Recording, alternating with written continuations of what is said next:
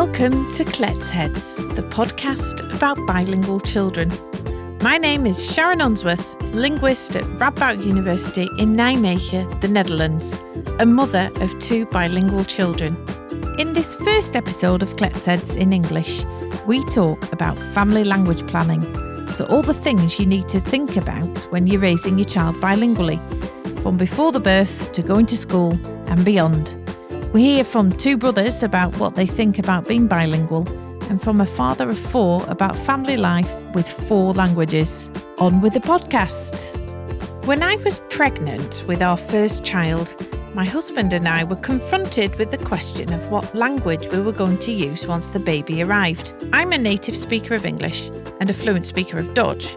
He's a native speaker of Dutch and a fluent speaker of English. Even though we're both linguists by profession, it took us some time to decide what we'd do. And the answer to this question was perhaps surprisingly not immediately clear. Many parents-to-be face difficult choices when it comes to which language they want to speak with their child. You can't choose who you fall in love with. While arguably you do need to have at least one language in common to fall in love at all, the fact that you both have different native languages may not even be something you really think about until the question of having a family comes along. Expecting a baby is both an exciting and daunting time.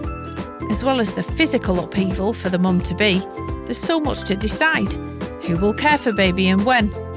Which name will you choose? And then there's the real challenge of deciding which of the hundreds of baby products on offer you actually really need. The question of which language you're going to use is often not one that even gets asked. In this episode of Kletsheads, the first we're releasing that's completely in English, I talked to Eowyn Crisfield about how to tackle the sometimes difficult task of planning for a bilingual child. This is an episode which we've already released in Dutch, episode number 9, so if you're one of our regular listeners, you'll recognise the content. Eowyn is an expert in bilingual education and parenting. She's originally from Canada, has lived in the Netherlands, and recently moved to the UK with her husband and 3 trilingual children, where she now works as a lecturer at Oxford Brookes University, as well as running her own consultancy. Our conversation took place online. I started by asking her whether it really is necessary to start planning for your child's bilingual future before they've even been born.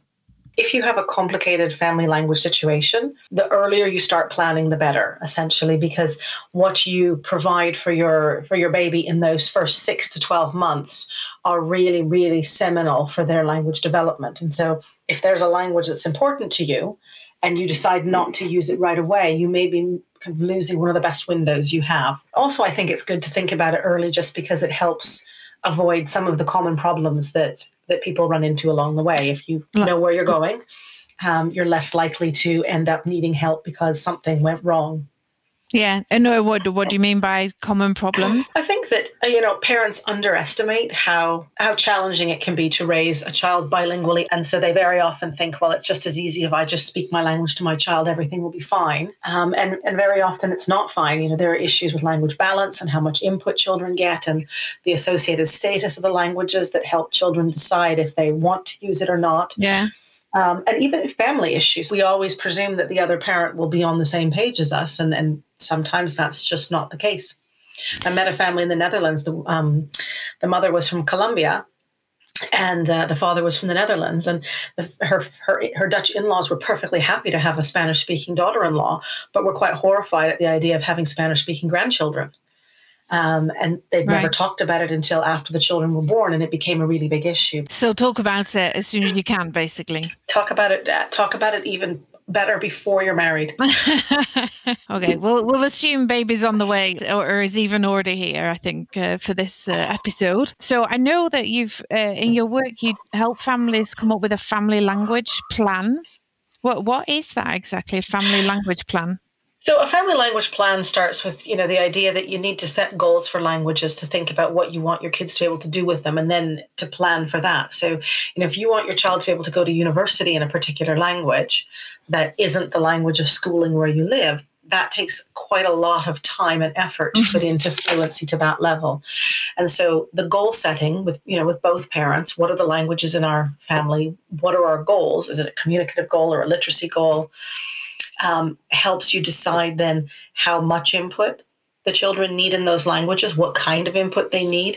Do they need to learn to read and write? And if they do, and that doesn't happen at school, how and when is that going to happen? And so, a family language plan it's a flexible document, but essentially you start with where we'd like to end up with our kids, and then you make sure that what you're doing along the way has a good chance of getting you there. I mean, with lots of families who, their children are 12 or 13 or 14 and have no literacy in one of their languages, and they have to go back to their home country where that language is used. And that's a really bad position to be in. And so it's kind of about forward thinking and then adjusting as you go, as your life changes. Many of our listeners already have bilingual children. Is it too late to come up with a family language plan? I think it's never too late to make a family language plan, but what you can end up planning for will be different the later you start. And so trying to go back and, fix things that have already been done is much more difficult than setting off on the path that you intend to get to at the beginning. Right. And presumably this is really something, that everybody should be talking about in the family. It's not just the person who speaks the other language, as it were. No, certainly not. A family language plan is a collaborative document between both parents, and both parents have to be aware of and having conversations with other people who are involved in their family language plan, and also with children who are also involved in the family language plan. Right. So as the kids get older, then you should be talking to them about, really talking about their bilingualism. Absolutely. And I say, get older. I mean, by the time they're 2, you should be talking about it at an age appropriate level. The conversation will change as the children get older, but having that family language discussion going from the beginning means that the children aren't taken by surprise. How do you talk to a 2-year-old about being bilingual? I think actually parents tend to do that naturally already really well. When the baby or the small child uses a word in the other parent's language, they say, "Oh, that's Daddy's word for cheese. What's Mummy's word for cheese?"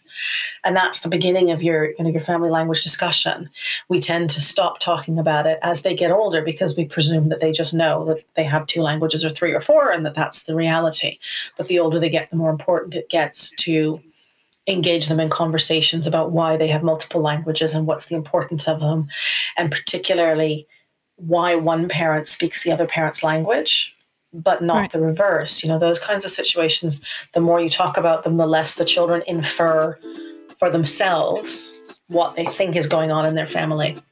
If you speak another language than your partner and you want your child to grow up bilingually, then it's important to talk about this as early as possible. Together with your partner, make a family language plan. So think about what goals you have with your child's languages and what you and your child need to be able to achieve those goals. This family language plan is something that everyone in the family should work on, including the children as they get older. It's also something dynamic, so things can and will change. More on this later.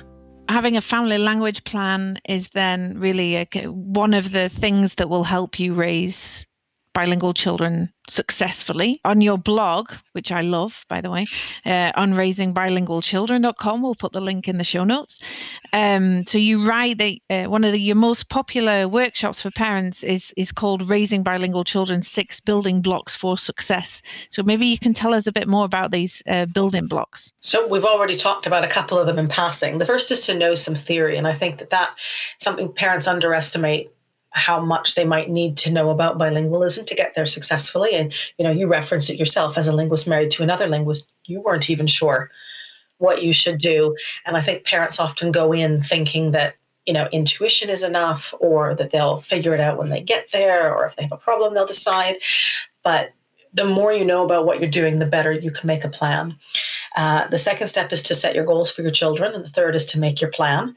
And again, the plan is a dynamic document. You may not and probably will not stick with your first plan, but as your life changes, as your goals change, your plan has to change too. The fourth is to talk to your children, to have those family language conversations on an age-appropriate level, but ongoing. The fifth is to talk to other key people in your lives. I like to say that the parents are the architect of the family language plan, but there are lots of other people involved in help build our children's bilingual ability, and they need to know what their job is. They need to know that, for the grandparents, please don't use any English with them. You are the only Portuguese they get. Or, if you hire a babysitter and you want them to pass on a language, be clear with them. This is part of your job. And so those kinds of discussions are really important. And the sixth step is to know when to get help. And that's really about, if you understand the principles of bilingual development, you know that being bilingual doesn't cause a speech and language delay and doesn't cause special educational needs. So if you're concerned about your child, or if someone else is saying, oh, they're delayed because they're bilingual, you need to know how to find the right professional help, who will consider your child's from a bilingual perspective rather than from a monolingual. So to recap then, Éowyn's 6 building blocks of success are: 1. Make sure you know something about the theory of bilingual language development. She explains in a minute what she means by this. It's much less scary or complicated than it sounds. Number 2. Set goals for your children. Number 3. Make a plan. 4. Talk to your children about this plan. And 5. Also talk to other key people in your child's life, such as grandparents, teachers, or the babysitter. And 6. Know when you need help. Éowyn was just talking about how important it is to talk to someone if you think your child may have language problems, that it's important that this person also has a good understanding of bilingualism. If you want to know more about this topic and you understand Dutch, then listen to episode 4 of Kletsheads, where we talk to speech-language therapist and researcher Miriam Blumenthal about how to know when a bilingual child has a language impairment. Right now, it's back to Éowyn. I think some people might be a bit scared by the idea of knowing something about the theory. Can you say a bit more about what exactly you mean by that? I think that it's just about knowing the basic principles, knowing that children can become successfully bilingual in all kinds of circumstances, knowing that being bilingual doesn't cause children to start speaking later. That's one of the biggest myths out there. And you don't have to invest in a whole library of books about bilingualism. There's a lot of good available information online. There's a lot of bad available information online as well. So if you're looking online, you have to look at what the source is. There are some really good basic books. I always refer to Colin Baker's A Parents and Teachers Guide to Bilingualism because it's question answer. You don't have to commit to reading the whole book.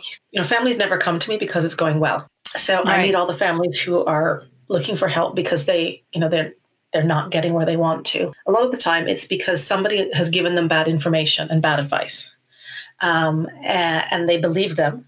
And so they did things that have led to an unsuccessful bilingual situation. It's an unfortunate fact that pediatricians, child nurses, daycare workers, primary school teachers, speech and language therapists, none of them have standard training on bilingual development. And so parents need to have some conviction that what they're doing is okay so that they don't take somebody else's bad advice and end up with children who aren't linguistically where they want them to be. Right. Know at least the basics. Know at least the basics. So when the Consultati Bureau says to you 3 languages is too many, you can say with conviction, actually, no, it's not, and this is why. Okay, so now we're going to listen to our Kletshead van de Week. Kletshead of the Week. In every episode of Kletsheads, we talk to a bilingual child about what it's like to grow up with 2 or more languages. In this episode, we have 2 Kletsheads of the Week, brothers Quinn and Aidan. My name is Quinn. I am 11 years old, and the languages I speak are English and Dutch. And what's it like to have 2 languages in your head? Yeah, I don't know how to explain it. It doesn't feel confusing. It does or it doesn't? It does not. Does not. Oh, that's good, because it would be horrible to be confused all the time, wouldn't it? Yeah. Yeah. And what do you like about it, being bilingual? Well, at school, most assignments you don't need to make, and English, and when I go to America, I can speak the language there. And do you go to America often? Once a year. Are there things that are less nice about being bilingual? What's the worst thing about it?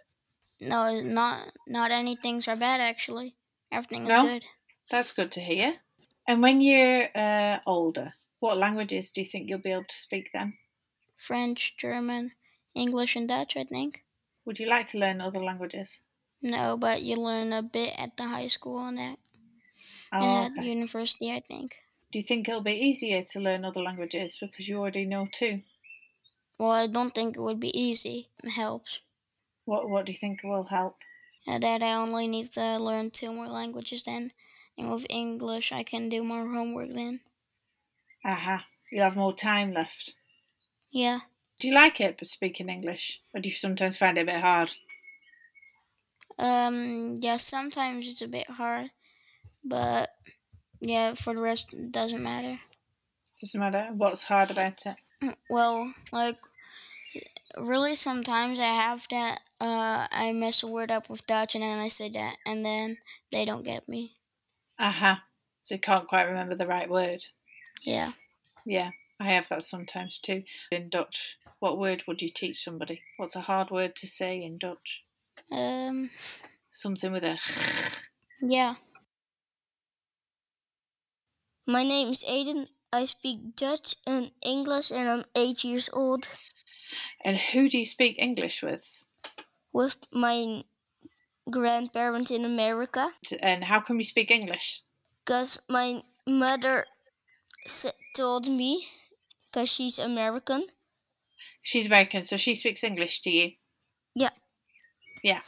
And do you like being able to speak and understand English? Yeah. What do you like about it? Because I like to speak other language than not only speak in Dutch. What's the best thing about being bilingual? It's just fun. Is there anything that you don't like about it? No. Nothing at all? No. No? Do you think when you're older, do you think you'll have children? I think so. Yeah. What language will you speak with them? I think English or Dutch. Which one do you think? Dutch. Dutch? Why? Because I don't know, or I'm gonna marry with a English woman. You don't know if you're going to marry an English woman? Yeah. Yeah. It's hard to know that already, right? Yeah. Yeah. You've got 2 cats, right? Yeah. What language do you speak to the cats? English. English. And Dutch. So are they bilingual then? Yeah. Did they speak any other languages? They are Nepolian, so they could speak Nepal. Nepalese. Aha. Very good. It turns out that this is not what Aiden meant. I thought that his cats were some fancy breed and he was trying to say that they were from Nepal. His mum told me afterwards that the cats were in fact a gift from Santa, and so what he actually said was that they were from the North Pole, and as such spoke North Polian. Now, I'm sure we can forgive Aiden for not knowing that the language he's most likely referring to is called Sami. Hopefully, he can forgive me for getting my North Polian mixed up with my Nepalese. Have you got a favourite word in English? Yes. What is it? Appropriate. Appropriate. That's a complicated word. Why is that your favourite word? Because I like it, because it's a hard word. It is a hard word. It definitely is. Do you know what it means? Yeah, that you are sort of nice. Yeah, like if you behave appropriately. Yeah. And do you always behave appropriately? Not always. Not always, really. Yeah. Aww. Flathead of the Week.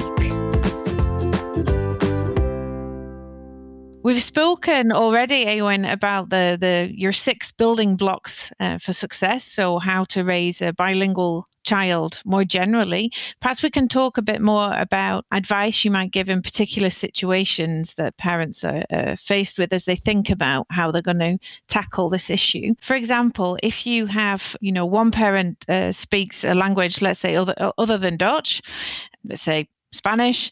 The Dutch-speaking parent also speaks Spanish, but not as a native speaker.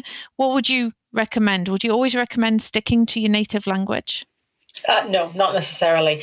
I think that actually one of the kind of the biggest misleading bits of information on the internet is that one parent, one language, or the OPAL approach is the best way for success. Right. And so a family like that would automatically think, oh, well, one parent, one language, and our child will be bilingual English, Dutch and Spanish. But in fact, it's really about the amount of input that children get in each of their languages. And so a child with a Dutch parent going to Dutch creche and Dutch school and having Dutch family and living in the Netherlands with one parent speaking Spanish doesn't have a very good chance of fully developing in Spanish.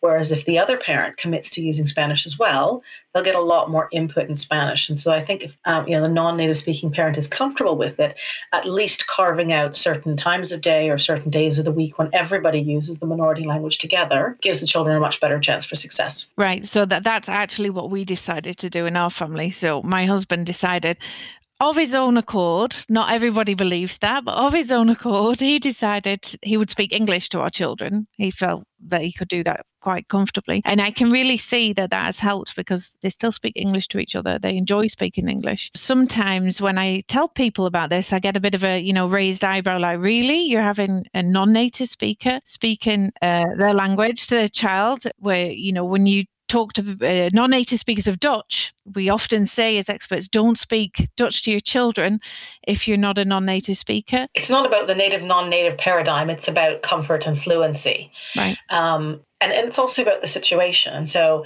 if you are comfortable, like I spoke to my kids in French. I'm not a native French speaker, but I happen to be a fluent French speaker, and I really wanted them to have that. But I needed to be sure that, my French was comfortable enough to do that. And that it does take quite a high level to be able to have a conversation with a 2-year-old in a language that you're not native in is fine. To have a conversation with a 9-year-old is different, and with a 16-year-old. And so you have to think about, as your kids grow up, is your level of language going to be able to meet them? The other issue with not telling parents to speak Dutch to their kids, for example, in the Netherlands, is because very often that advice is given as a way to prioritize Dutch and to sideline a minority language. And so it's also about, again, it always goes back to input. If you speaking Dutch with your children means they don't get enough input in English, then that's not the right thing to do. Your husband speaking English to your kids does not mean they're not going to get enough input in Dutch. So it's a fine thing to do. And so it's more complex than just the native speaker, non-native speaker question. It's also always back to, are they going to get enough input to meet the goals that you've set for them? And how are you going to get there? Let's Klets! In this part of the podcast, we hear from a parent or professional about their experiences with bilingual children. We start with the inspiring story of Desu, father of 4 multilingual children with 4 different languages in the mix. Sound complicated? After listening to Desu, you'll think it's the most natural thing in the world. Our conversation was recorded at the Kletskoppen Child Language Festival here in Nijmegen, hence the background noise. I am Desu. I was born in Ethiopia. Yeah. And I came to the Netherlands 13 years ago to study. Uh-huh. Yeah. And I see you've got a little boy or a girl on your lap. A boy. A boy. And which language do you speak to your little boy? I speak to him Amharic. This is my mother tongue from Ethiopia. Yeah. And his mom speaks to him in Italian. In Italian? Yeah. She's half Italian, and half Croatian. Oh, wow. Yeah. So he is Italian from her and Amharic from you? Yes. And which language do you speak to each other? We speak English to each other. Right. And he has 2 brothers, half brothers. Yeah. They speak also Dutch. Okay. So they speak to him in Dutch. One of them speak to him in Dutch. The other one speak to him in Italian. And he hears us also talking in English. So he's exposed for 4 languages. To 4 languages, wow. Yes. And how old is he? Because he's quite young, right? He's 2 years and 4 months. Yes, it's amazing. He can switch quickly. When he speaks to me, he uses my mother tongue. Yeah. And when he speaks to Nelly, Italian, with his brothers, Dutch or Italian, depending on the situation. How does that feel for you to see that? I'm amazed. Yeah? Yeah. Surprised? Yeah, and I'm happy. Yeah. Yeah. I can He's imagine. exposed, to a number of languages. Yeah. Not only languages, but also cultures. Yeah. Yeah. So you see, so for you, it's not just being able to speak the language; it's also the culture as well. Yes. Yeah. What kind of things do you think about when you think about exposing them to their culture? For me, especially with Nelly, we decided to speak our own mother tongue to the children because we understood getting emotionally connected is most important than teaching them, the grammar or the vocabulary of a language. Right. So that was essential. Then we speak to them our mother tongue. Yeah. And do you understand Italian? Yes, I do. And does your partner understand Amharic? A bit. Yeah. Yes. Okay. So do you ever find that a problem? Because a lot of parents ask me about this situation, right, where they don't necessarily understand each other's language that well, and they're worried that somebody will feel left out. Is that something that you experience? I think it's your expectation. So first we understood we have very diverse background and we cannot pick up everything at a time. Yeah. But we were open enough to learn, and we understood also it takes time. Right. And I don't really speak Italian, but now I understand what the conversation is about. Right. And Nelly is also picking up very fast. She's much better in languages than me. So it's kind of part of the deal. Yes. What do you worry about for your children in terms of the languages? Is there anything that worries you about them being multilingual? No, it's an opportunity. Yeah, they will understand the culture and the perspective of different societies. Yeah. I think that's a blessing. Yeah, I agree completely. And what do you hope for them when he's 20? What languages does he speak? I don't know. Maybe my feeling is I don't care about that much because it is his choice. Yeah. But I think he will have a big heart. He will have the understanding of many culture, many people, perspectives, and I think he will serve as a bridge for society. Brilliant. Yeah. Thank you ever so much. It's been a lovely conversation to have with you. Let's Klets! In a situation like the one described here by Desu, both parents speak different languages with the children and a third language amongst themselves, often English. This kind of situation is much more common than you might think. I asked Eowyn what advice she gives parents in such cases. I've worked with many families like that, especially in the Netherlands. It tends to be the most common paradigm of bilingual families in the expat community, certainly. And there is no one right answer. Some families feel very strongly that they need to have a common language. Right. Between the parents and with the children. And so they will prioritize English even when the kids are young, even though it's not a part of the family, background.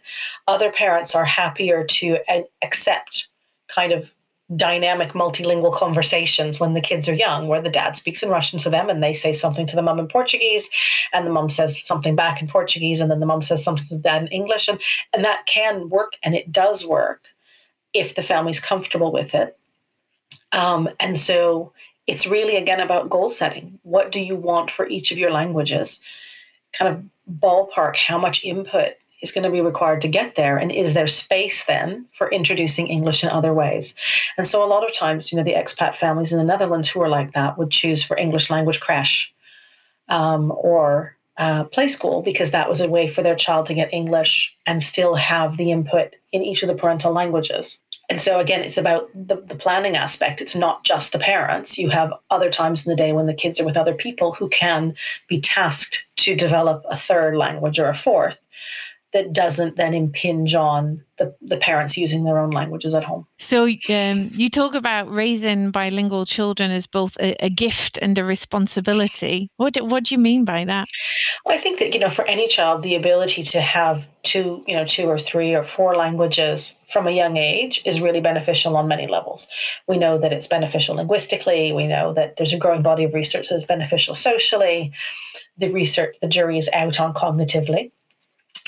But, there are lots of reasons why it's good or better for children to be raised with more than one language. But it's a responsibility to get it right, because I have met over my time doing this families with children who didn't have a language that they could use properly, simply because the planning hadn't happened and the parents had jumped around between languages and countries so much that the child never had a chance to develop fully in any language. And so those are children who are kind of academically compromised. And so I think that the responsibility of the parents is, if you've made the decision to raise your child bilingually, either like you did by accidentally marrying someone who speaks another language, or by putting them in another language schooling, that your responsibility is to do your best to get it right. Right. And you've been doing this for many years now, right? So I think about 15 years or so, working with many different organizations, schools, families all around the world. Would you say that the advice you've given has changed over the years? Definitely. I mean, certainly very early on, we were still quite convinced about the cognitive benefits of being bilingual. And that was always a big selling point for the parents. My child, their executive function will be better, or their decision-making ability will be better. And I think there's been a recent renewal of interest in other aspects of the cognitive benefits debate that shows us that actually we don't know those things for sure. And so in parent sessions now, I don't even really mention them, except to say, if you're hoping it'll make your child smarter, that's probably not the case. And so that's changed. I think my advice about language mixing has changed. I think we've come from a position where, we used to say, you should only ever speak your language with your child, or it will confuse them, to realizing that actually it's not confusing for children to hear more than one language from the same person.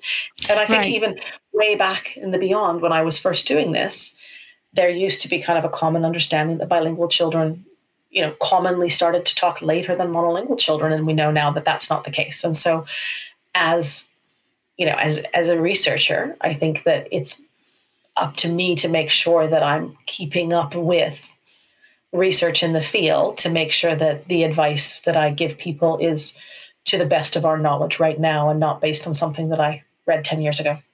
Right, exactly. And also at the same time, acknowledging that as science progresses, then what we know about bilingualism changes. And so our advice might change. Absolutely. Yeah. Right. Definitely. I've got one last question for you. So as a parent, do you always follow the advice that you give others? No. I talk about this in my parent sessions as well. And I think one of the reasons that session is as popular as it is because it's my knowledge as a researcher, but also my understanding as somebody who's been trying for 17 years to raise 3 children with 3 languages, and what I've learned along the way.